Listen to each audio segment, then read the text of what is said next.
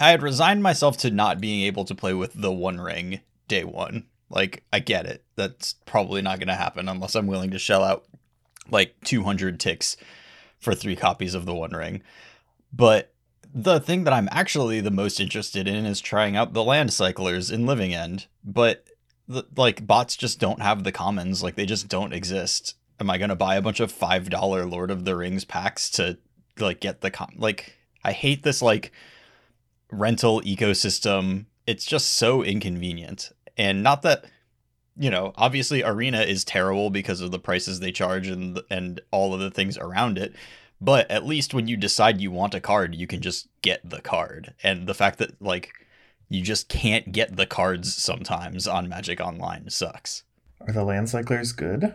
I don't know. I'm just looking at them. I would know if I'd have more information. One of them's a 5/7 reach creature that makes a food? That's so big. Right? The other one, the red one, just attacks for 8 and gives one of your other guys trample. Like, it's... Oh, it does do that. Yeah, you're right. Like, they're so big that I want to at least try them.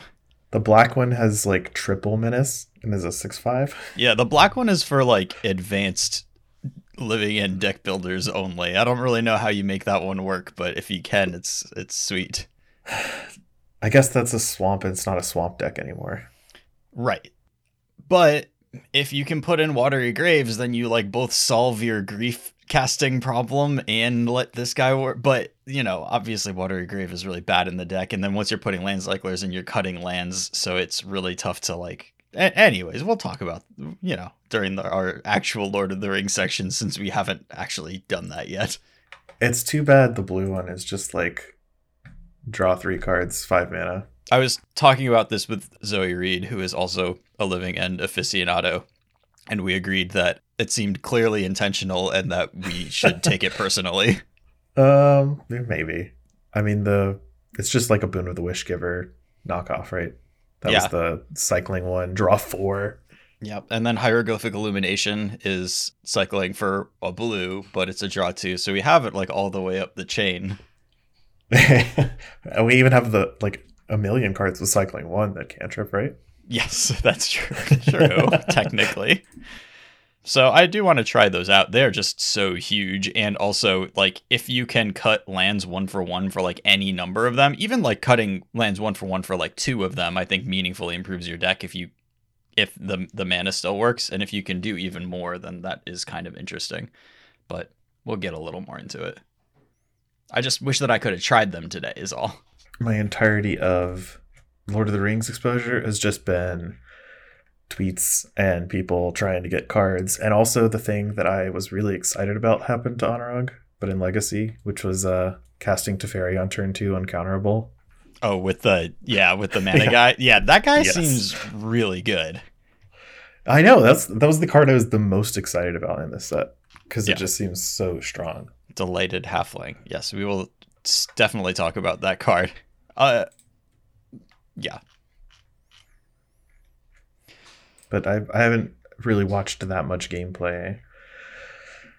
Spike was playing his little pet Mystic Forge deck, which is adorable and I like it, but is not indicative of Lord of the Rings cards per se, as much as it is. The One Ring is really good with Voltea Key if you want to do that. Yes. Which, I mean, I do. I like that. Of course you want to do that. Yeah, I know you want to do that. Also, I hate that the One Ring has this like massive flavor hole in it, which is that you accumulate all this burden and you take damage because you have the One Ring, right? Yeah, I know, but then you get and then you play a second the One Ring, and then you have no burden anymore. And but it's how? Just like, how could you possibly? It has to be a legendary permanent, right? Like, how could you possibly deal with that within the rules of Magic the Gathering? I guess like you'd have to. Honestly, does it have to be a legendary permanent? Like, it is legendary because it's actually flavorfully legendary. I think it's mechanically better because it's legendary. Yes. Oh, yeah. No, it is a stronger card because it has the legendary type. And that's not even, like, because of synergies with stuff that is good with legendary. Yeah, it's just its own inbuilt thing. Yeah, actually, the ability to draw another one and kill your first one is really good. Because, like, back in the day when Tolarian Academy's legend rule existed, Like the legend rule was such that you couldn't play a second Tolarian Academy if you already had one in play. Yeah. So you couldn't just like nick those turbo ramp back in the day where you had grim monoliths and stuff. Mm-hmm. And it just feels like that was better handled somehow than this One Ring situation. Yeah, at least in my mind. They'd have had to. I guess you could add a line on there that's just like, you may not cast spells named the One Ring. Yeah, there's only one. But yeah.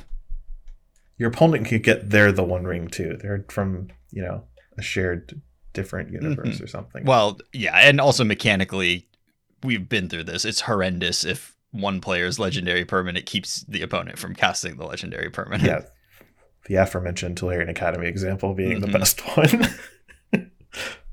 The goblins with 4 Tolarian Academies in their sideboard. Yeah. Peak deck building.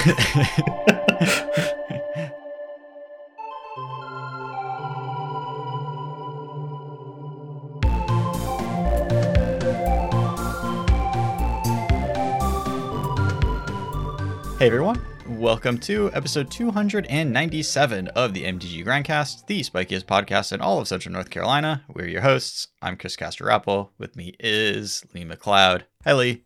Hi Chris. It feels like it's been a while since we actually, just me and you, did a thing. Yeah, it has been, because we had a Collins episode, a break, and then a Jesse episode. So now we're just sort of back to our old standby process. The classic. Yeah, this week we're going to talk about mostly the stuff that we tried to talk about last week, but just kept getting derailed by various conversational hooks. Regionals are, I think, all done. I don't know if there's a straggler one or something like that. I really struggle to keep track of these, but want to go over kind of the state of Pioneer post regionals, since it is still Pioneer RCQ season and I have almost all of my RCQs still ahead of me. So we're still going to be thinking about Pioneer, but don't want to be completely focused on it. We are going to talk also about Lord of the Rings and Modern because of that. And we never really talked about the sealed tournament at Vegas and what it kind of means and our thoughts about it. So we'll probably bring that up too as well. Yeah, we should talk about it just because yeah, it's a thing that happened. Also, we only had an hour or so leeway into the last episode before we just started recording when it got announced. So it didn't have a lot of time to think about it. No. Or even find information about it.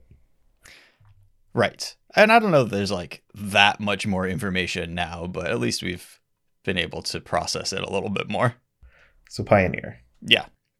So Pioneer, we are, still kind of in the world that we understood it, where Rakdos is still heavily played, but everybody has their plans against Rakdos. And so overall, after the entire stretch of regionals, it has ended up with a 49.5% win rate. I suspect that the win rate of the deck varies significantly based on your experience with it.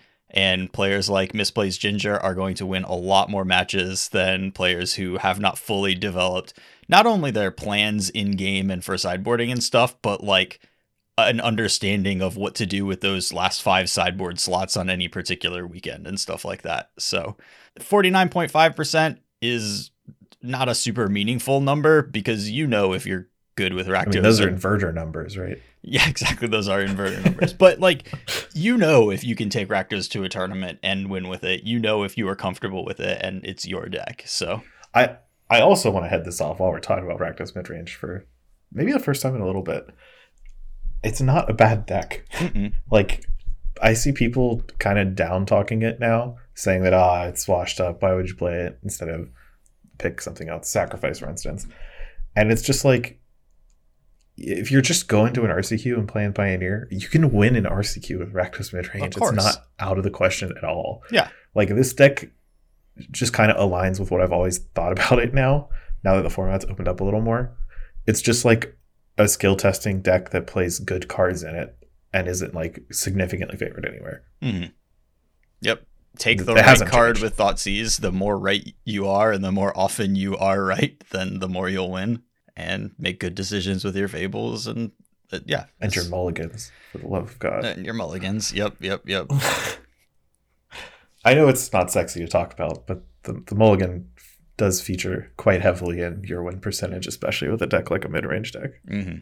it's going to be pretty rare that I register Rakdos for a Pioneer tournament. It's, not, I haven't spent the time with it to like maximize my win percentage in the way that you kind of need to have. And I don't know that I will put that time in, but if this is your deck, don't switch off of it because you saw a 49.5% win rate over the course of regionals. Like, that's not meaningful and not helpful information to you, a Rakdos player.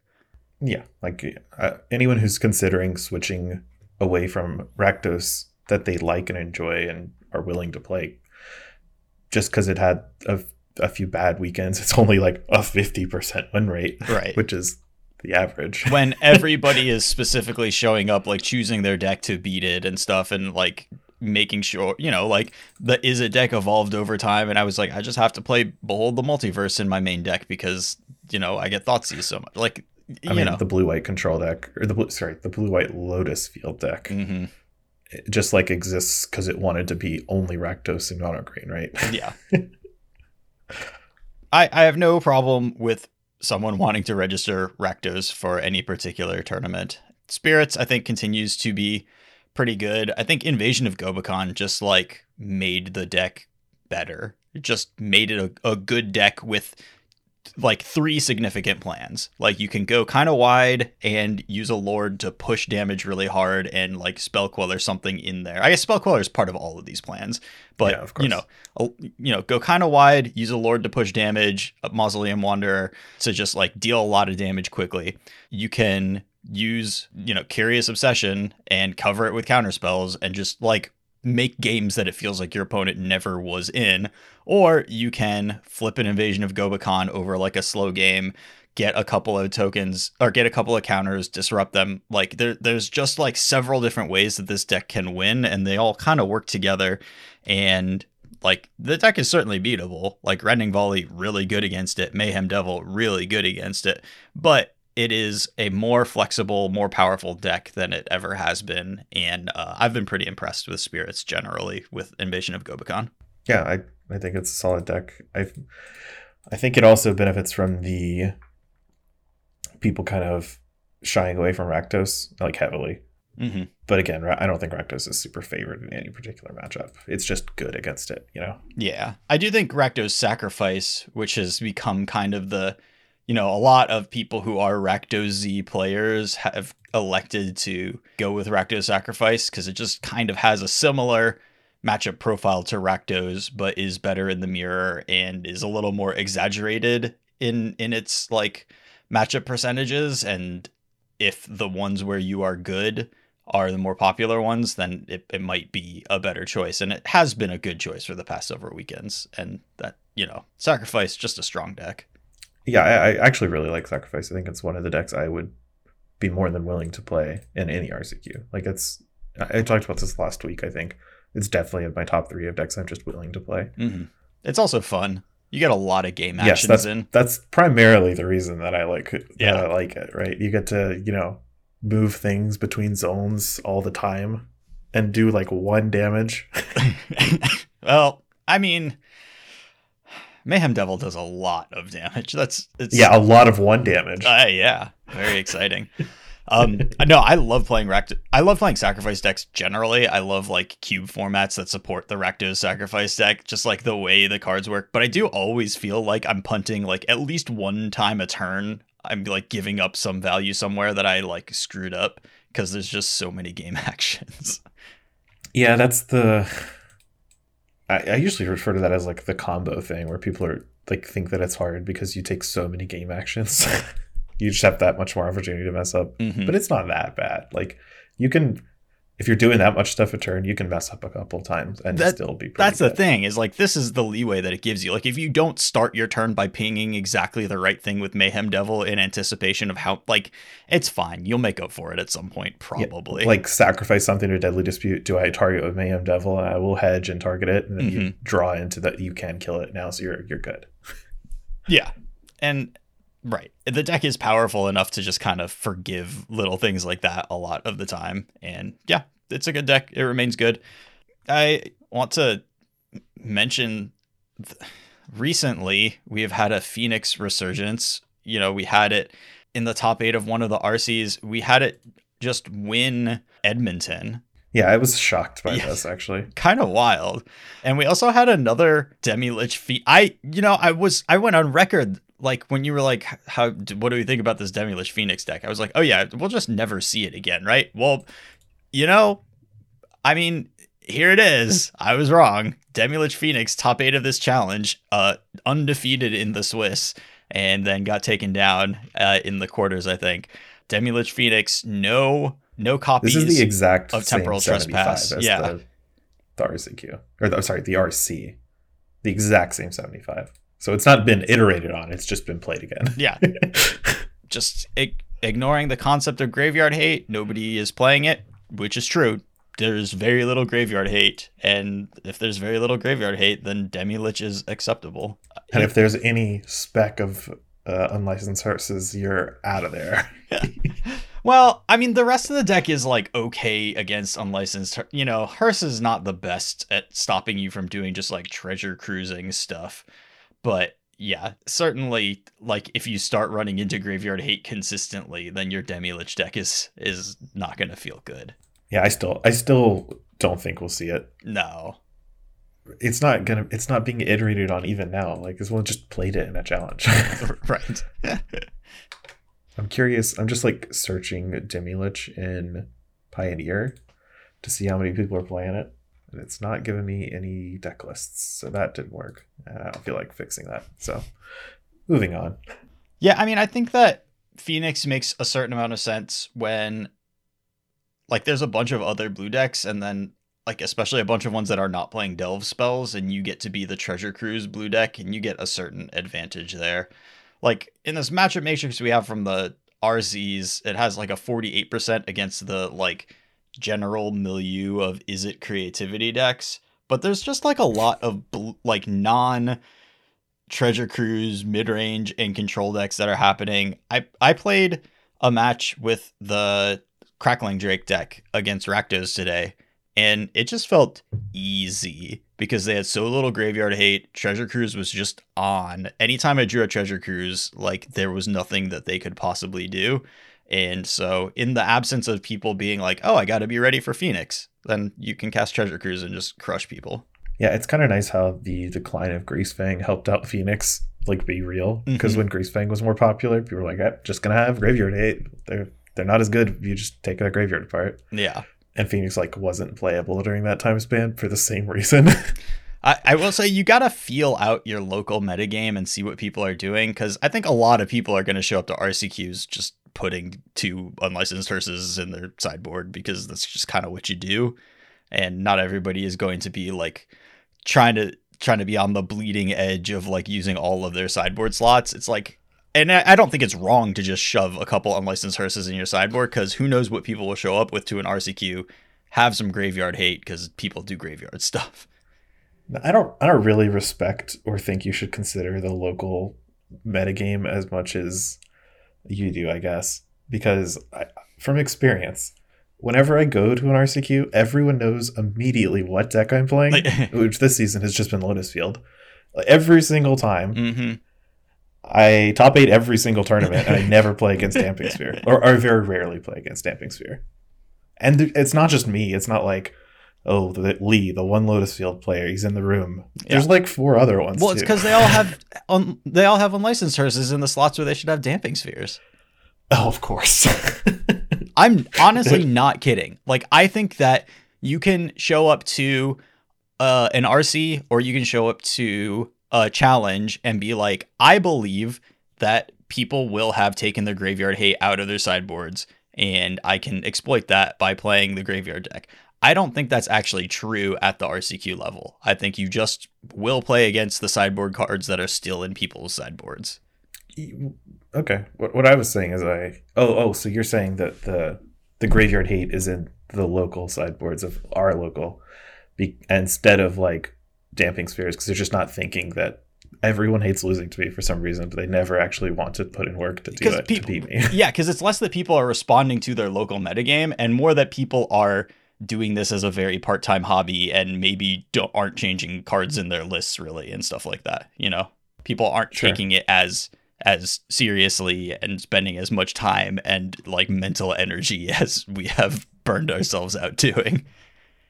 That's fair. Yeah. I mean, I'm definitely nowhere near as super invested in tournaments as I used to be, but I also do the weekly podcast about Magic. Yeah, so. and we look at the deck lists like constantly, and it, the information at least churns through.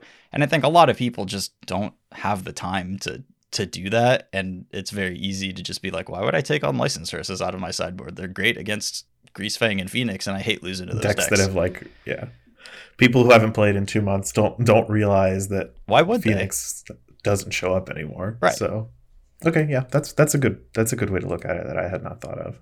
Lotus Field also got a challenge win this weekend, which is, kind of surprising because it's the deck that, like, in my evaluation of it has always been like, you can't play it on Magic Online because you get beat up. You can't play it at RCQs, although you can play it at our RCQs. But I feel like people show up with hate for it, but maybe not.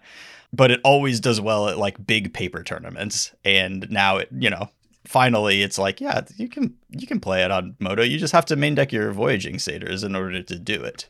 Well, Voyaging Satyrs busted, first of all. Mm-hmm. Second of all, at least at the local level, people do play hate.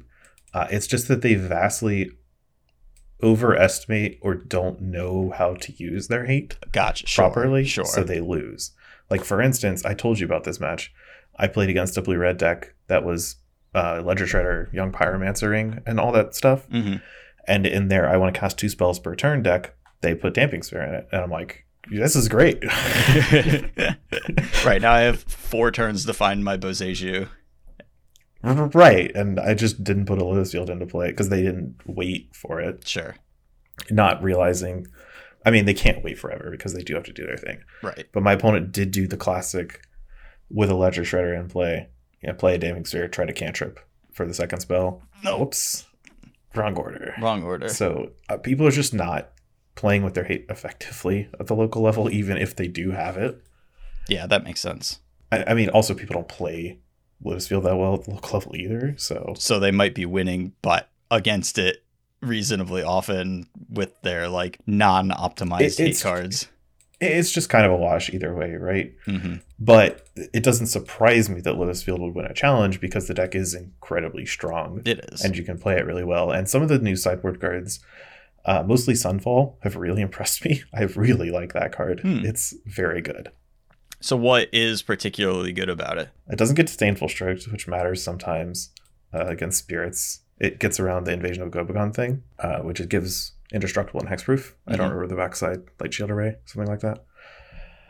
And in the matchups where you're just like need a bunch of rats, it is a Wrath that is also a creature because you don't combo in those matchups like against Mono White or whatever. Right. So adding a 5-power creature or whatever is good. Yeah, 4-power, a 4/4 basically. Sure.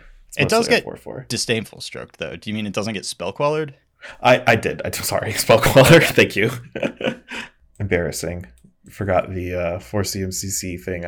I specifically said spirits too, didn't I? Yeah, that's why I figured out what you meant. So okay, yeah, I really like Sunfall, and I have played with Chandra Hope's Beacon, which was the win condition in this specific deck. Mm-hmm. And there's one in the sideboard as well, but I have not played a lot with it. Sure. It just seems like a fine card. Like it's nothing special. I do like that this list is up to 4 Bala Get Recovery, which I think makes a lot of sense once you are using Chandra as your win condition. Yeah, also they this particular list also dropped one of the lands to fit in the 4th Bala Get Recovery, so it's like fully in the land slot. Mm-hmm. Seems totally fine. And yeah, the 3 main deck Voyaging Satyrs are just an acknowledgement of like white weenie exists and spirits exists, and let's try to like be a little bit faster, go a little bit under, be a little more flexible. It's also better than like the cards Voyaging Satyrs replacing are the impulse type cards. Mm-hmm. The actual in this deck it's actual the 4th impulse because there's only 3. Mm-hmm. But no the shimmer possibilities and the joint exploration. Yeah. Joint exploration sucks, by the way. I keep saying deck lists. I played it. It's garbage. It's really bad. And Voyaging Satyr is just very good. They also fit a dig through time in here somehow. They cut the Behold the Beyond, Behold the Multiverse. What's it called? Behold the Beyond. The 7 mana discard your hand 2/3. Yeah. Which is not that good of a card. Most of the time I want to win without casting it, and you can do that almost every time you cast Merchant Ultimatum, as long as your opponent doesn't have Shieldred or Narset. Sure. Like that's the only time you actually need that card. Gotcha. And since those cards are at like a low, you don't want to play it. So I had it in my sideboard this weekend because there's a lot of Shieldreds around, or not this weekend, but the last tournament I played, and I just boarded it out like every round. Gotcha. Yeah, that makes sense. Let's see. Boros Convoke exists. You can play it. I wouldn't, but you can play it. I will not lose respect for you for playing Boros Convoke in a tournament. It is a deck that exists in Pioneer. Boros Convoke is Pioneer Charbelcher. Yeah. That's what it feels like to me. That is exactly what it is, I think. It's just like a high variance deck that relies a lot on your opening hand and your matchup spread, like all at the same time. And you're just going for it. Yep. That's Boros Convoke. That's Charbelcher. Every time I play it, I cannot put together an artifact and Gleeful Destruction in my opening hand. Like I always either have a spell that makes goblins if I have an artifact, and I have just 0 artifacts to be seen, or like I just mull to 5 every single game and find nothing. So it's not a deck that is friendly to me, but if you're a little bit better at drawing the cards than I am, then it's fine. It does feel unstoppable when it runs hot. It's literally unstoppable. You cannot. It has turn 2s that beat everything in the format. So yeah, it's real nice. That's why I don't blame anyone for playing it, but I don't think it is consistent enough to like warrant trying to play it if you otherwise wouldn't. Yeah. Like for instance, I played Hogak when it was really good, and I normally wouldn't play that deck, but it was super good. Right. And this is not at that level. If you want to play the aggro deck of the format, here it is. Although mono white is also acceptable. I actually don't think. Yeah, I think this is not an aggro deck the way aggro players like to play an aggro deck. It depends on like your vibes, I guess, but it does play a lot of those same skills of like anticipating what is in your opponent's hand and trying to like, you know, obviously the games where you convoke something on turn 2, you just do that and you win. And your mulliganing has to reflect that. But there are a lot of games where you play things out a little bit slower and have to make your bad cards combine into doing something decent. And I think it is pretty rewarding for a dedicated aggro player to learn how to play this deck. But on the flip side, what about mono white? I think it's fine. It's better than I had kind of like placed it recently. I think that the Copper Coat Vanguard does add a reasonable bit to the deck by making your good matchups better and making your worst matchups probably a little bit worse. But that polarization is like kind of what you want if you, because I kind of regard mono white as a little bit of a metagame choice. And so that's kind of what you want is to like, yeah, I beat up on Lotus Field. I'm not very good against Rakdos. That's okay. Like I know what I'm trying to do with this deck. Yeah, I don't have any super thoughts about it. I rarely see it gameplay of it nowadays. Like it just pops up here and then, and it got like a 53% over the weekend, which is pretty solid. 52%. Yeah. That 24% against Rakdos Sacrifice, I guess, is the main thing that would give me pause. That deck is really hard to beat. Yes. Like it's the Claim the Firstborn thing I talked about last time, where if Claim the Firstborn is like backbreaking against your opponent, it's so hard to come back from. And mono white humans needs everything on its table. Yeah. If they get attacked by their own Adeline, it's just like what's happening? That's it. Yeah. No, we're done here. My deck of choice for this weekend is probably going to be Izzet Drakes. I've been enjoying playing it. I like how compact it is. I like playing the cantrips right now, and I like Spell Pierce a lot right now. So deck has felt pretty strong to me. Yeah, I think it's fine. Like I don't view that as like Izzet Drake's strategy. I think it's just more Izzet interactive cards with a strategy. And I think those cards are well suited right now, especially with the Rise of Spirits and mono white and stuff like that. Yeah. How's the Rakdos Sacrifice matchup? Do you know? I think it's like, I mean, you are a Fiery Impulse deck, so it can only be so bad is kind of the core of that. especially given the way that the sacrifice deck is built now, where it's a Thoughtseize deck, and Fable of the Mirror Breaker means that Spell Pierce is a card that is just on. You get Thoughtseized, but you have Treasure Cruises in your deck. So I'm not like afraid to play against Rakdos Sacrifice. And also, like, you're really good at killing Mayhem Devil, and that's pretty important. Okay, cool. Also, Crackling Drake can't be claimed the firstborn, so that's pretty important, especially game one, where they don't, like, they probably are supposed to bring in their Furnace Rains because you have Crackling Drake in your deck, but your Crackling Drake isn't that big when it's on their side of the table. So Furnace Rains like lets them kill it, but I don't think that that's actually that bad for you. So that's really nice to have a big threat that doesn't actually kill you when it gets threatened. Yeah, like what removal spells do they even have in their sideboard? Rending Volley? That also kills the Crackling Drake. And that's kind of it. It's just Unlicensed Hearse. Yeah. I mean, Fatal Push kills Crackling Drake. Like, it's always turned on in Rakdos Sacrifice, so. Yeah, of course. That's not a sideboard card, though. No. But, like, so they have ways to answer the Drake, but you are playing this card advantage game where you just kill their stuff that matters, try to keep your life total in a place where Cat is not ending you, and then just like kind of chain Drakes and Treasure Cruises, and that's been pretty effective for me. Okay, cool.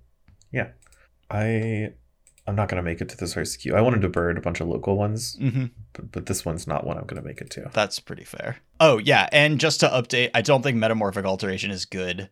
I think that like the pieces aren't there for it, but I also think the combo is just too weak to really super merit it. The fact that removal breaks up your combo and one of your pieces is a completely unplayable garbage card is a little too much for the deck to work. But it specifically right now, the Grixis mana base, it doesn't work. Nobody has solved it in a way that is satisfying to me. When you're just blue-black, I watch Canister lose like 9 matches in a row trying to play like basically Dimir Inverter with this substituted in for the Inverter combo. If you're Dimir, then you probably need to be on like Ledger Shredders and some other threat or something as a way to like pressure them and then allow you to combo.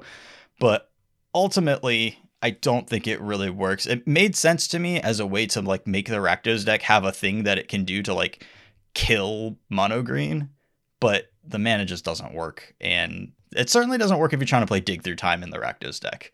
So some other way of building it needs to happen, but I'm not confident that the combo is strong enough to merit the work being put into it. Also, what kills me, and I realized this last episode, but I was in too deep to back down, is that if it ever gets popular, if this combo deck ever gets popular, people start playing Heartless Act in their deck. Yes. Which, unlike a normal removal spell, just kills doesn't you. Just break up the combo. You just lose. Yeah. And that's so bad. It's so terrible. No, that's what I was saying. Like, yes, this deck can never get particularly popular because there's just a safety outlet for it, which is good.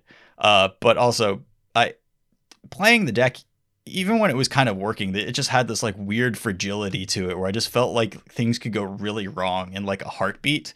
And when I'm playing stronger decks, like it just doesn't feel like that, You feel like, okay, I just need to draw like one, even in this game where I'm really behind, like I draw like one thing and that's going to turn things around for me. And that just like wasn't something in this deck. Your cards were too weak and the thing you were doing was too fragile. So not a fan. To kind of put it in perspective, this new combo deck, the Metamorphic Alteration deck, sees so little play and no success that it is outperformed by the Sultai Rona combo deck, which is such a fringe deck that like spikes every now and then. Yes. Yeah. Oof. Don't play either of those decks if you're trying to win your RCQ. I think you could win an RCQ with the Rona deck. You could. You're not setting yourself up for it, though. Though I don't think you're supposed to reveal Zerda at the start of the game. No. Just here's what I'm playing, opponent. Yeah, I don't think that adds anything to your deck. Especially if you're a Sultai deck with a Boros commander. Ugh. That's all against the rules, first of all. Gross. All right. Should we talk about this $100,000 sealed tournament at Magic Fest Vegas? I would love to hear your thoughts on it first, because my thoughts are very heavily influenced by the fact I'm not going. I have a lot of complicated thoughts about this, I think. Number one, I think cool to have big paper tournaments generally. That's in the backdrop of this whole thing. However, and I mean, ultimately, like, this is just a GP, $100,000 prize pool, top 8 gets Pro Tour invites. It's a big open tournament. Capped at 2,000 players, $160 entry fee, and you also have to pay to get into the door of the event, and that's like $60 or something like that. So it's like the most expensive tournament. I don't think I've ever paid $220 to play in a tournament.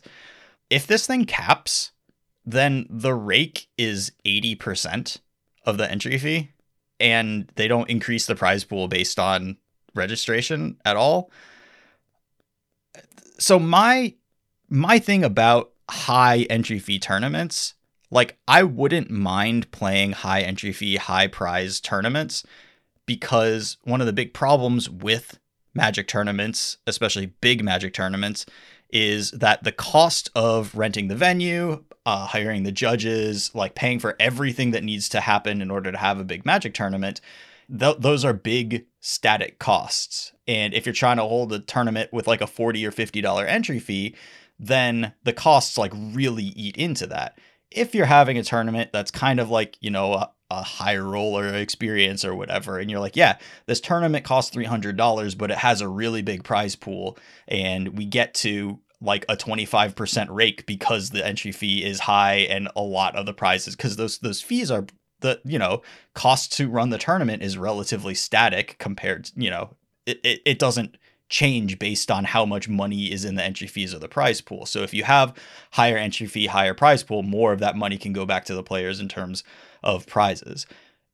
This is like the worst of both worlds, when the entry fee is really high and then also the rake is like extreme. 80% rake if the tournament caps, that's brutal. Every $5 of your dollars, you're getting back one of those into the prize pool. That's horrible. Yeah, there's a lot of money discourse on the timeline the day after this was announced, and it was kind of exhausting because tournaments are super, super duper expensive, especially, and this is also something I don't like. This is in Las Vegas, which is one of the most expensive cities in the world to have anything in. You're spending hundreds and hundreds of dollars to just do this trip too, so those right. Costs are there as well. And I wish that instead of having a yearly Las Vegas giant GP, because we've had one for the last, like, there was a break between for COVID, right? But we've basically had one in Las Vegas every year we've could for the last like 6 years. Yeah. And it's been this big capstone giant event. But why doesn't like Europe get anything? Like, why are we only doing Las Vegas once a year? That is one of my main complaints about it. I Europe is obviously way more expensive for me to go to, right, personally. But it feels like if we're reintroducing large tournaments that people can play in on a global scale, we're not really making it very global here. No. And like, it's just always in Las Vegas. Selfishly, I'd also love for one to be in like Atlanta or something, because that's just quite a bit easier for me. But yeah, it is really weird that it's just Las Vegas every time. Like, one of the worst cities to be in. Yeah, that is also a contributing factor of why I won't attend this. Like, it's that, and also CubeCon is in Wisconsin, which I would rather go to, and is a much cheaper place to exist in. Yeah, no, I love CubeCon, just like, you know, recognizing the realities of the situation and just being in a place. Like, there's no reason to be in this place except to cube, but that's the only reason we're here anyways, so it's fine. Yeah, like, flying to Las Vegas and then just like going between the convention center and the hotel basically the entire time, or the casino, which is probably attached to the venue, to be honest. Yes, because it's Las Vegas. It's just like not. No, I mean, you're paying a tax for being in Vegas that you will never like see the benefits of. You're like in Vegas, but you're just playing Magic in a basement anyways. So I'd much rather, you know, freeze to death in Madison, Wisconsin, and cube all weekend. Yeah, sounds great to me. But the whole prize pool rake thing is egregious. I remember that, I don't remember who hosted this tournament, so forgive me, but there was a tournament series not even a series, it was just 2 tournaments where they did something like this, where they had variable, the entry was static, but the payout was supposed to vary based on attendance, and they did not get as much attendance as they had hoped for. It was a little higher entry fee, higher payout sort of deal. Yeah. And they had announced it as a 20K or whatever, but it like they didn't hit that enough people to like do that or whatever. Yeah, I vaguely remember this. Yeah, this is the same tournament, but the structure idea, if they had followed through with it, was actually quite sound. Having the prize pool scale off of the number of entrants past a certain threshold, and obviously that requires a little more work than just give me $100, $200, but it's way less feels bad to fly to Las Vegas not knowing exactly that if the event caps, you're going to be not seeing your money back in all likelihood. And not that I expect to be getting my money back from any given Magic tournament, but every bit of value helps, and there is a certain level at which it becomes exploitative, and it's hard for me to see an 80% rake as anything but like taking advantage of people who just want to play Magic.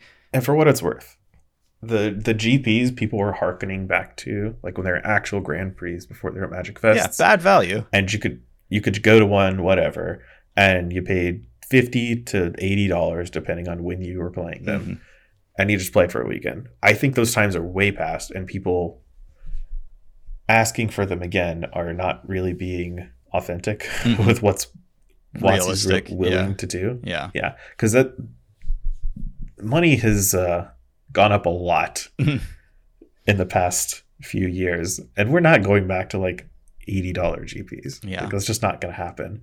The door fee makes sense to me. Like other fighting game tournaments just have a door fee. That's just part of it. People don't even question it. So that doesn't bother me as much. It's more that the entry to what you're expected to get back is just so exorbitantly, like there's a huge gulf. Yeah. It doesn't feel good, and I think it just feels like we are paying to advertise the game at this point in a way that like sucks. I don't know. Organized play is a way to sell the game, and to also try to make it be like a profit center feels really weird when like these dollar amounts are just like barely a blip on the WotC budget spreadsheet, and it sucks to feel like just sucked dry at that point when like, does this even make a difference to anybody except for like maybe one executive's bonus at the end of the year or something like that? Why does it matter? Also, one of the things I really don't like about the high price point tournament, like regardless of the rank or whatever, just like having a $160 entry is not accessible to people. Like if I played my first GP when I was in my teens, right? And I just grinded out Magic Online dailies and paid for it via that. And just, it was like $150 for the whole trip. Yeah. Like getting there, paying for the GP, playing, and it coming back. Not including food. And that was it. That's all it was. And now if I were, or someone is 16 and wants to play in this tournament, they have to fly to Las Vegas, exist in Las Vegas for like 3 days, which is not an easy task for people with no money. And then pay $160 to enter and another $60 on top of it to get into the door. That's just like so high. Like you only want people in their like 20 pluses to play the game is like what this is saying to me. Yeah. No, it is like fully embracing its idea as being a luxury hobby. And I don't know, it necessarily then excludes a lot of people. Fortunately, there are like lots of ways to play Magic and you can kind of choose it. But, you know, like the way that I like to play Magic is in tournaments where everybody is trying really hard and it becomes less and less accessible over time, which sucks. Right. Like I would not continue to play Magic for as long as I have been if I couldn't play in these large tournaments. Like that was something I was interested in. Everyone's different. Everyone's got their little quirk and how they enjoy to play. I'm not saying like people aren't happy playing Commander at home or whatever and they don't care about this. But the people who want to, I feel like they should have some sort of avenue to be able to do that. Even though Magic is inherently very expensive. Like, don't get me wrong, it is a luxury hobby. Yeah. But like having this many barriers of entry is just so, I don't like it. Also, imagine paying $160 for this tournament on top of $60 to get in and flying to Vegas and getting your hotel and stuff, and just opening up a shitty sealed pool. It's a sealed tournament. Like, that can happen. And I also like have noticed a trend over the past couple of years where like every sealed format is atrocious. Like, I've enjoyed a lot of the draft formats, and I think that they have been knocking these sets out of the park generally. You know, there's been some bad ones in there, but a lot of the draft formats are incredible. Like, several of my top 10 draft formats of all time are from the past couple of years. Even from my favorite sets, the sealed tournaments that I've played on Arena and stuff, the sealed just sucks. So I don't hold high hopes that the Lord of the Rings sealed is going to be like a fun tournament. This is Wilds of Eldraine. Oh, it's Wilds of Eldraine. Okay. Well, yeah, I guess I wasn't paying attention to that. But I don't hold high hope that this is going to be a fun sealed format. And actually, somebody in my chat pointed out something that I think makes a lot of sense, which is that the bonus sheets just like end up contributing so much to a sealed pool or not contributing to your sealed pool that the gaps between the good sealed pools and the bad sealed pools are like wider than they've ever been. And so that has been part of like what kind of ruins sealed as a format lately. I just think it's kind of a crappy format from the dawn of time. Mm-hmm. And I know I'm not in the minority there. No, but historically, like, I have enjoyed sealed, and I, you know, back when I was playing GPs, I enjoyed playing limited GPs and I liked building my deck, and I just haven't enjoyed sealed in years. So there's something going on that has made it worse, and I could not justify flying to Las Vegas to play a sealed tournament in this day and age. Yeah. So this is just kind of my thoughts on it. Like, mostly what gets me is that it's Huey kind of painted it as this like return more to big limited tournaments, big tournaments in Magic, and it's really gated in a lot of ways. Mm-hmm. It's in Las Vegas again for the 50th time or whatever, and I'm just never gonna go. Like, it's just very disappointing. No, I like for those the announcement metrics. of this tournament. Like, I read it and I was like, okay, we'll talk about it on stream and on the podcast, and that was all that it meant to me, right? Because like 0% chance that I was going to go to this. Yep, we don't have to keep beating this horse though. Yeah, we've covered it. All right, let's talk about some Lord of the Rings cards. Okay, because I'm bursting for some of these cards. Are you? Well, also background. The set came out on Magic Online today. Mm-hmm. If you were fortunate enough to have a million treasure chests saved up or could borrow cards or whatever. And a lot of it has been talk about the One Ring. Absolutely incredible card. It's very good. It was the first card spoiled like months ago. Yeah. And it's fallen prey to what I will now call the Urza Saga cycle, which is... You know, Urza Saga was spoiled months before all the other cards, and everyone just forgot how busted it was until people started playing with it. Yeah. And the One Ring is the exact same thing. Like, I saw this card because it's the first card spoiled. Yeah, we were like, oh, this card's great. Good. Yeah. And everyone's like, oh, wow, did you guys know that the One Ring is really good? Yeah. And I'm like, yeah, we did. I did. Do you remember? Like, this was like mid-February. I don't remember when the card was spoiled. Yeah. Well, the One Ring is good. I mean, we can just talk about this one first and like what it's doing, but it's popping up in lots of things. You can play it in Tron. You can play it in, you know, Mystic Forge decks. You can play it in probably just straight up elementals, honestly. Like, I think it fits really nicely in there. Just an incredible card drawing engine, and that fog turn where they can't hurt you means that, like, you play it, you pass, nothing they do on their turn can damage you. You draw a card, you lose a life, you draw 2 cards. Like, you've drawn 3 cards now and stopped them from hurting you for a turn. You can use those cards to deal with whatever they've done. and then you lose 2 life, and then you draw 3 cards, and you just have infinite resources then. So drawing 6 cards for 3 life is very good. Mm-hmm. That's double the rate of Necropotence.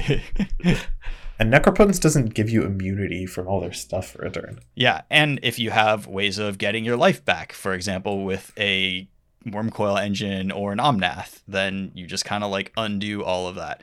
Or if you just cast another The One Ring, you reset it and you can choose to draw more cards, or if you have plenty, you don't have to, and you get another Fog out of it, which is also life gain. Card's just very powerful. I recommend playing Forces of Negation in Modern for a little bit. Yes, not Force of Negation, because this card is indestructible. Yeah, you can't Force of Vigor it. No. One of the cool things you can do with your own The One Ring is to fairy bounce it. Like go up to 3 burn encounters and then just bounce it back to your hand. Yeah. Play it again. Like it's a very strong card. And I like it a lot more in the 4-color slot. Just like normal elemental stuff. It kind of fills that Yorion role where you're accelerating the game's pace just because you have so much cardboard now all at once. And it also like randomly hoses your opponent interacting with you on several turns, which is something you can plan around. It's a really good card. Yeah, you can't get Thoughtseize the turn that you play The One Ring. Is Thoughtseize a card that sees a lot of modern play nowadays? I mean, Rakdos Scam is like is like the best deck in the format, second best deck in the format, something like that.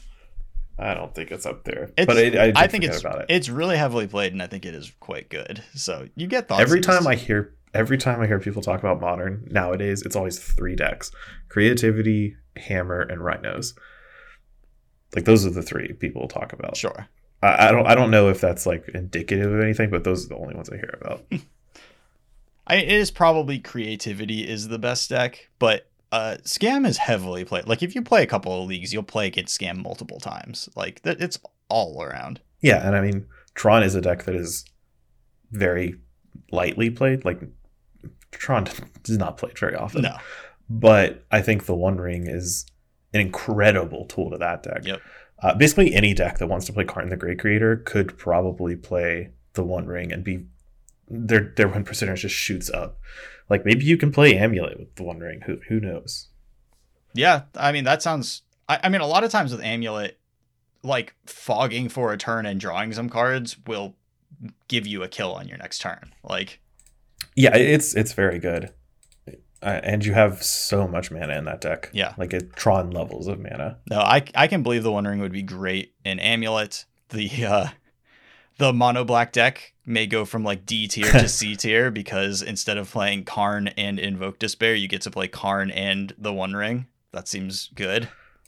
I made a joke on a Discord, and like minutes later, I saw a Mason deck list from Twitter, and my joke was that you can just pair the One Ring with Shieldred the Apocalypse, and that's just like infinite life and cards. Yeah. Not real infinite, but it's a lot of life. It's a lot of life, yeah. And sure enough, like I saw that post, and then someone is like, "Let's just cut all the Invoke Despairs and play Shieldred." So we gotta fit this combo together. Gotta make our own Phyrexian arena. There's a lot of 4-drops for Modern, the format where I generally don't put a single 4-drop in my deck. But your Cabal Coffers deck is its own world of Modern deck building.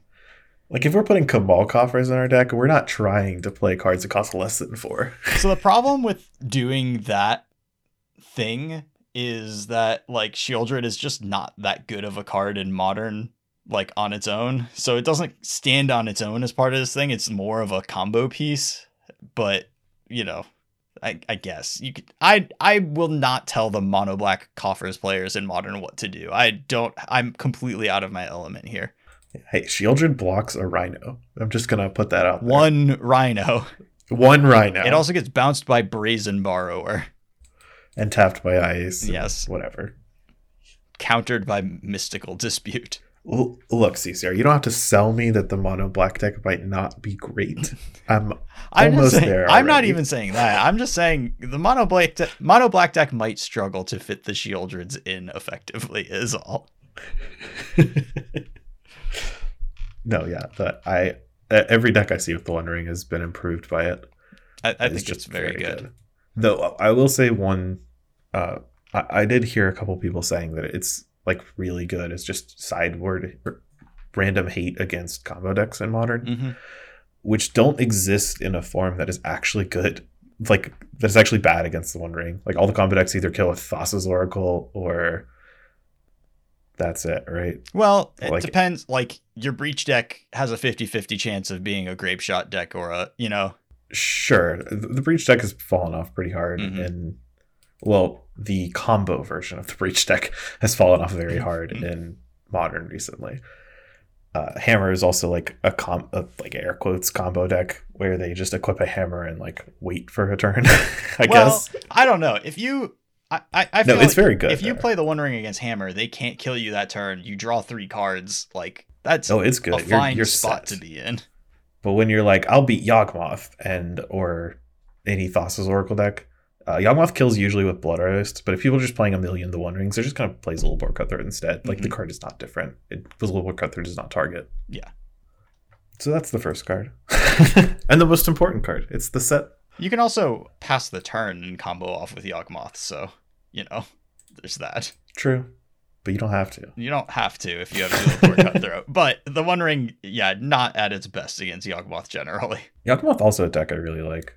Whenever we get to talk about Modern, like when Pioneer season's done, which may be never, but I hear there's a Modern season somewhere. Someday. I really like Yawgmoth. Yeah, Yawgmoth's a really sweet deck that I should spend more time with, I think. Getting to play a bunch of Grists is like very cool. Grist is messed up. It's a great card. I love everything about it. I love all of the cards that whenever new cards come out and people are like, you can or cannot grist that in specific zones. Every time it's humorous. Like Stern Scolding. You can Stern Scolding a grist. Did you know that? I did know that. I was going to bring it up because I think that like this card is basically completely unplayable in Modern, except that it is extraordinary against Yawgmoth and just counters every spell in their deck that's not Collected Company. Or that's not Court of Calling, I mean. Yeah, it's blue mana, counter a target creature spell with power or toughness 2 or less.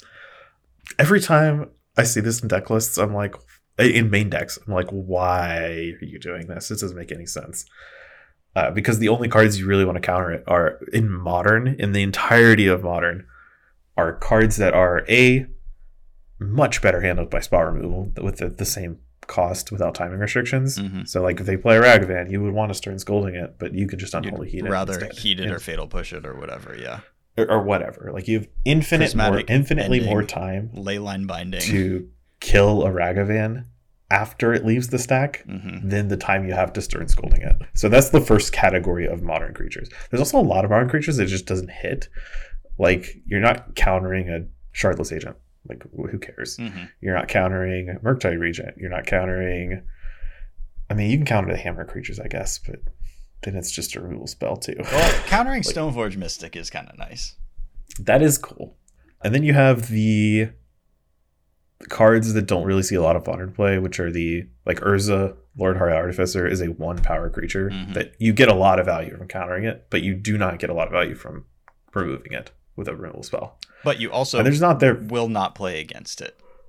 Yeah, you're not going to play against it. And the Yawgmoth is like in that vein as well, which is also a high value, low stat creature.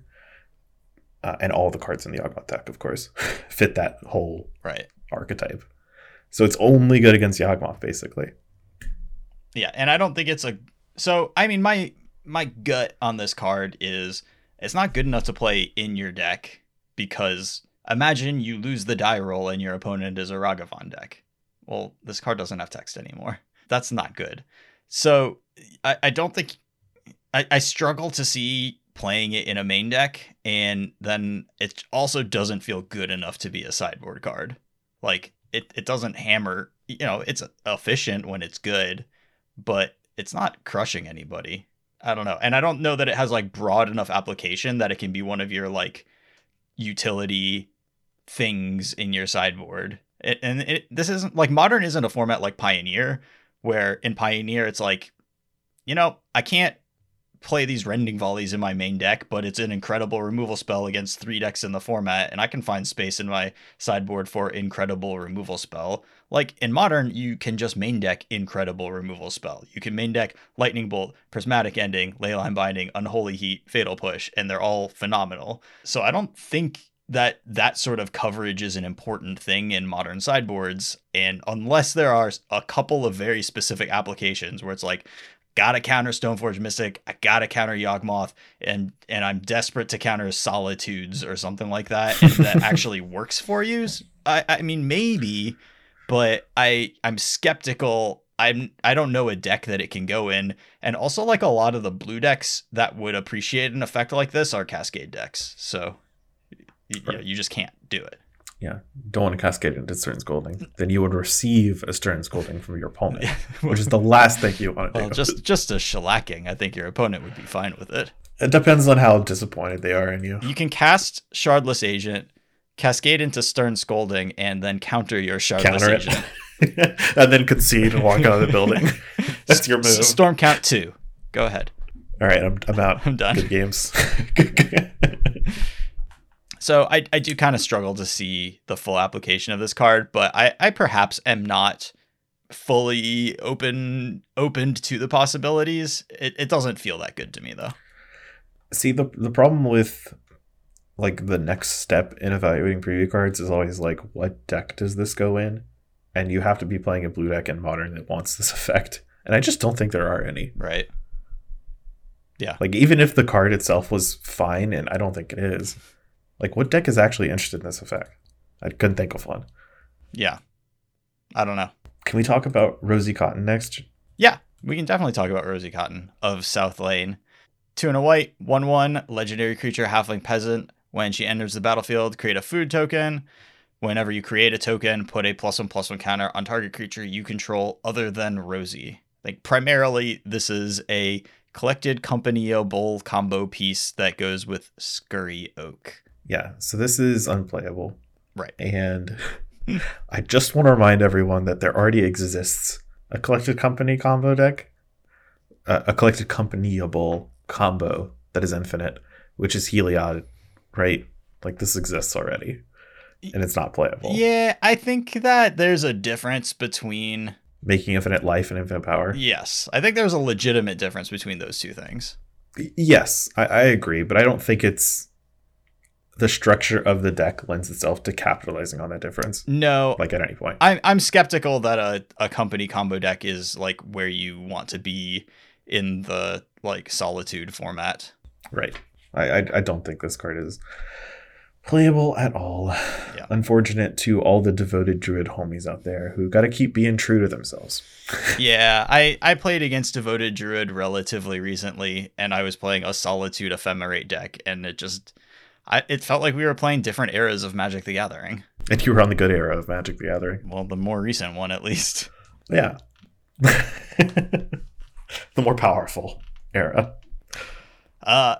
Card that I don't know, not similar vein, I guess, but would go into kind of similar decks potentially, but probably goes into a lot of things. We mentioned it earlier, is Delighted Halfling. Green for 1/2.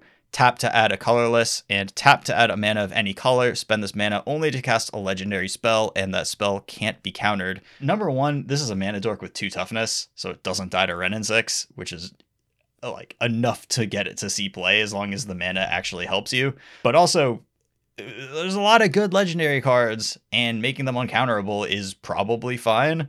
I think Honorog already posted about casting the One Ring with Delighted Halfling in Legacy, so... Yeah, the best part was the screenshot where Delighted Halfling cast Teferi on turn 2. Uncounterable Teferi, Time Raveler. That seems really good, honestly. That seems very strong. And I think a version of the 4-color deck can exist with Delighted Halfling if that sort of effect is good, because you have Renin 6, the One Ring, Teferi. It's just really Omnath itself, even. Mm-hmm. Lots of stuff to do. This might be fantastic in that deck. Honestly, like, one of the things that's most obnoxious about that deck is that, like, Omnath is a 4-mana spell that you can't really, like, you kind of want to cast when you're on 5 mana, and then you really run away with it, but you would love to do that a turn earlier. Like, this might just be incredible in that. I do think I think this is the card other than the One Ring that is the best in the set, especially because it's got that like Cavern of Souls tacked on uncounterability, like added onto it. It's bringing mana dorks back into Modern in a big way, I think, but in a very specific shell. Yeah, like you have to play Legends with it, and there's a lot of good ones. There's more coming out every year. They're printing a lot of good Legends. Just the interaction with Teferi Time Raveler, I think, is phenomenal and probably is going to be a pretty big change to the format. Like, that seems really strong to me. Yeah, I need. This is the card I'm looking forward to picking up the most. They're still a little pricey right now because it's release day, but this is the card I really want to get into when it's Modern is in the swing. Yeah, and it's so unassuming. Like, you can't really say much more about it because it's, you know, it's a mana dork, and we're used to mana dorks being bad because they all have 1 toughness, and Rin 6 is legal in this format and very good. But when you've got 2 toughness and you do more stuff, you have to spend a card to kill this one. There's no other way around it. And if you don't have is it going to feel good to use your prismatic ending or whatever on a Delighted Halfling? I mean, maybe. Yeah, I think you're like pretty fine with that happening. It's an even exchange, right. But it's not like a threat card, right? Which is always nice. Yeah, I know. And you're trying to run them out. Modern cards right now really go pound for pound. Yeah, nowadays. Yeah, but I think that this one is just so terrifying that you're gonna have to kill it.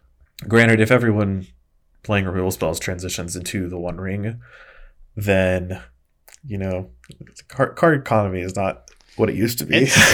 Yeah. I mean, well, but that's huge for Delighted Halfling, right? The One Ring existing in that deck is that, like, I spent a card on my mana guy, but now I'm drawing like 6 cards off of this ring. Of course I want to get my ring out a turn early.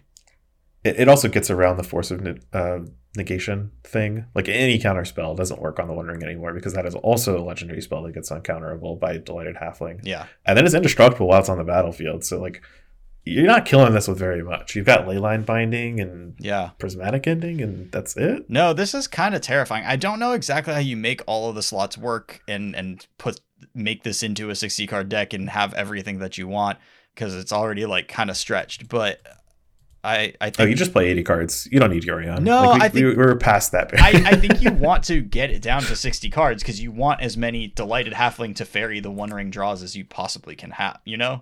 Yeah. Yes. I don't think that you, like, maybe you drop some Nissas. Maybe you don't play 4 Delighted Halflings. I think Nissa is like an easy cut from this thing. Like, why do you need Nissa if you have Omnaths and the One Ring? And you're basically replacing Nissa with cards, 2 separate cards that fulfill her role. Like, Delighted Halfling makes mana, the One Ring gives you cards, right? Which feels a little weird that you're decompressing slots like that. But those other 2 cards are so good at what they do. It feels like these two cards are just like the stars of the set to me. Yeah. For Modern. Like, if for Commander and Legacy, maybe Orcish Bowmasters makes a showing, which we can talk about next if you want, but I don't think it's going to be that good in Modern. Well, I just saw a Discord post from Nick Shirlow, aka Bob and Cheese. He's narrating his current Modern League. He says, my opponent just went Goblin Engineer, bin Batterskull into Forge Anew, reanimate Batterskull, equip Engineer to attack me. Nick is on burn, by the way. So he's just getting turn 3 attacked by Batterskull equipped to Goblin Engineer. Why does his opponent have Batterskull in his deck? I also love Forge Anew. It's a 2 and a white enchantment, which I don't have pulled up. I should let you read it. Yeah, it's a 2 and a white enchantment that when it ETBs, you can return equipment from your graveyard to the battlefield, and then like once per turn, you can equip an equipment for free at instant speed. So potentially a really powerful card. I don't know if it's post board or what. Probably it is post board, but there's some sort of Stoneforge Mystic Goblin Engineer. I think if you have Batterskull in your deck at all, it's a main board card. Maybe. Because Batterskull sucks. Yeah, but it's a 1 slot sideboard card against burn in your Goblin Engineer Stoneforge Mystic Forge Anew deck, right? Like, you know? I mean, yeah, there's probably more effective 1 slot cards. Not in if that not if specific- those cards are all in your deck. I don't think so. I think I played against Burn with Stoneforge Mystic. When they just like kill your Stoneforge Mystic, you just lose the game. yeah. But if Batterskull is your plan. But you all have the Goblin Engineer Forge a New plan. It's very good. Oh my god. What if the Batterskull's already in my hand? He said they also have Argentum armor in their deck. Yeah, this is 1,000 Argentum armor, is 6 mana Vindicate equipment. Yes. Also gives +6/+6. Yes. No keywords. Forge a New does seem like a powerful, reasonably exploitable card, and perhaps a new avenue for Goblin Engineer, because that's a nice 2/3. Like, get Cauldron Complete into play or whatever. Like, that's pretty nice. Yeah, it is cool. And you can also equip Cauldron Complete for free Once, to give every subsequent creature haste. Yep. Which is very strong. I'm cool with that. I just also thought it would be like a good spot to try and hammer, because there's like always 2 flex spots in that deck, which are pretty mediocre. And this could be a mediocre card that does something different. Like, gives you a little bit of, I can't think of the word. Well, I think it's really nice because like Core Outfitter is one that sometimes finds its way in because the deck just feels a little tiny bit short on equippers, but Core Outfitter is a terrible card. There's also like Steel Shaper's Gift, Mana Tithe. Like there's several cards that cost a mana or so that just aren't very good in a lot of spots. Yeah. But this fills that role and gets you back your equipment that got disenchanted or countered or whatever, or thought seized. Yeah. I think this card is pretty powerful. It also has a cool little interaction with First Strike granting equipment like Cauldron Complete. Yes. So if you attack with your Cauldron Complete Germ, for instance, and another creature, you can deal First Strike damage with the Germ, equip before normal damage is dealt to a different creature. So now that creature has First Strike but didn't deal damage during First Strike phase, so it has to deal damage during the normal damage phase. So it does so. Yeah. It's a lot of damage. Yeah, it's an extra 5 damage per turn. No, Forge Anew plus Cauldron Complete is... It also makes combat powerful. Very difficult. Like if your opponent's ever trying to engage in combat, you can't block any of their stuff. Yeah. No, it's just gonna go bad for you no matter what. No, you need to be dealing with this stuff like with removal and on the stack. Like there's no other way. And then I guess just mention the cyclers. You know, we've got Generous Ent, which is a 6 mana 5/7 reach that when it ETBs you get a food. We've got Oliphant, which is a 6/4 trample. When it attacks, it gives a creature +2/+0 and trample until end of turn. The Oliphant has mountain cycling for 1 generic, and the Generous Ent has 4 cycling for 1 generic. And I'm pretty interested in experimenting with substituting these kind of 1-for-1 for lands in Living End and just upping the density of, if these weren't so big, I would be a little less excited, but they are gigantic and hit really hard. And, you know, if we can replace even like 2 lands with a couple of these, that makes the deck better. If you can go even deeper, then that might be a really interesting change to the deck. The thing that you're trying to avoid is like, yes, these are lands, but the situation where you cycle looking for a land and you hit a land cycler and then you just have to pass the turn is something that you really need to avoid. So I don't know what the numbers are to make that not happen too much. I know that like aggressive mulliganing is going to continue to be part of the equation here. And, you know, we'll see how the deck ends up changing, but I am fairly confident that some number of these, even if it's a small number, is going to be right in the deck going forward. Does this afford you the freedom to play more Waterlogged Groves and Fiery Islets? I don't think so, because you're cutting fetch lands for these, and then you have to have a certain number of lands of the land type to be very like at the very basic end of it, or else you'd like run out of fetchables or just like miss. And I don't think that you want. So there is a high level experimental thing that you could try to do with the Black Land Cycler and get 2 Watery Graves in there and then be able to cast your Griefs some amount of the time. I don't think that you can like sustain that because the mana base is already kind of just bordering on the edge of having the right color sources for you to do what you want to do. This sounds like too much of a math problem, and we're disguising it as not a math problem. It is a math problem. It 100% is a math problem, but it has so many variables that I don't really know how to deal with it except by like just playing with it and doing it by feel. Okay. How sold are you on the 2 watery graves? You're not going to go watery grave overgrown tomb if you want to try the black version? There's basically no chance that overgrown tomb is going to find its way into my deck with Curator of Mysteries, Striped River Winder. You know, that's pull out the Zagoth Triomes. Yeah. Ugh. It's got cycling. It's in theme. That's not what we're looking for, Lee.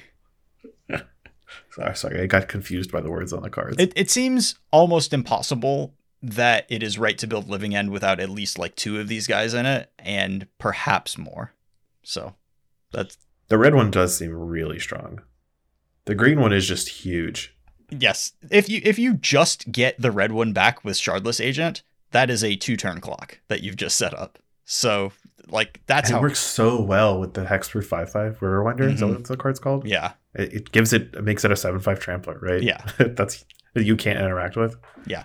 No, I think that Oliphant is really good and will make even small living ends just crush them. Like a really common thing that happens in matchups is you're like forced to grief and cycle once, and then because you know your opponent is doing interactive stuff or is threatening to fairy or has put to fairy on the stack or something like that, and so you have to just like do a small living end and you get back a grief and a guy. But if you get back a grief and an Oliphant, they're dead. Like that's enough damage over a turn or 2. Like they'll die. I mean, it's 11 damage right there, Yeah. right? So no, I'm cool with the Land Cyclers and Living End. I'm sure people will try them out.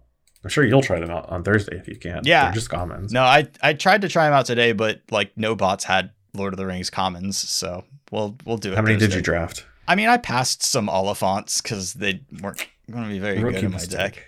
I drafted one time on Magic Online. I will not be doing it again. It wasn't very fun. I don't know. There are a couple other Lord of the Rings cards we could talk about. Do you want to go into any? If there's anything you're particularly interested in, but I'm kind of good for now. I kind of have this urge deep inside me to just make fun of all the Samwise Gamgee decks people are building. Because I respect the hustles. Samwise Gamgee is a GW22 legendary halfling peasant. Whenever non-token creature enters the battlefield under your control, you make a food token. And then you can sack 3 foods to return a historic card from your graveyard to your hand. So any artifact, any legendary card, and Urza Saga. Mm-hmm. Those are the 30 targets for Samwise Gamgee. I've seen a lot of decks with this character because it's part of like a combo with Cauldron Familiar. Mm-hmm. If you have Cauldron Familiar, Sam, and any sacrifice engine that's free and repeatable, like Viscera Seer, Carrion Feeder, those are the only 2 I can think of off the top of my head. Yeah. They die. Go infinite. Yeah. Right. You just like sack the Cauldron Familiar. You get a food for playing one of these creatures from Sam, mm-hmm. and then you sack the Cauldron Familiar to Viscera Seer, bring it back, it gets a food. Sack it again, bring it back, it gets a food, and they're just dead. Unfortunately, this is a 3-card combo that requires 2 of the cards to be in play. You can have a Cauldron Familiar in your graveyard. That's cool. So that is actually good. It's got a good level of. You don't need all 3 cards in play at the same time. You can like discard Cauldron Familiar, play it out early, do whatever, you mill it over, it doesn't matter. And if your sacrifice outlet is a historic permanent, then Sam can get it back too. Is there a sacrifice engine that's a historic permanent? I don't actually know. I don't know. The only one I could think of off the top of my head is Spawning Pit, which is a 2-mana artifact. You can sack a creature for free any times a turn. The Altar of Dementia is historic. Yeah, that's probably better than Spawning Pit because it can mill over Cauldron Familiar. Yeah. Don't know why I went to Spawning Pit first. Well, it's you. This is a you thing. They're both 2-mana artifacts with repeatable sacrifice abilities. There's actually not that many of those. That's true.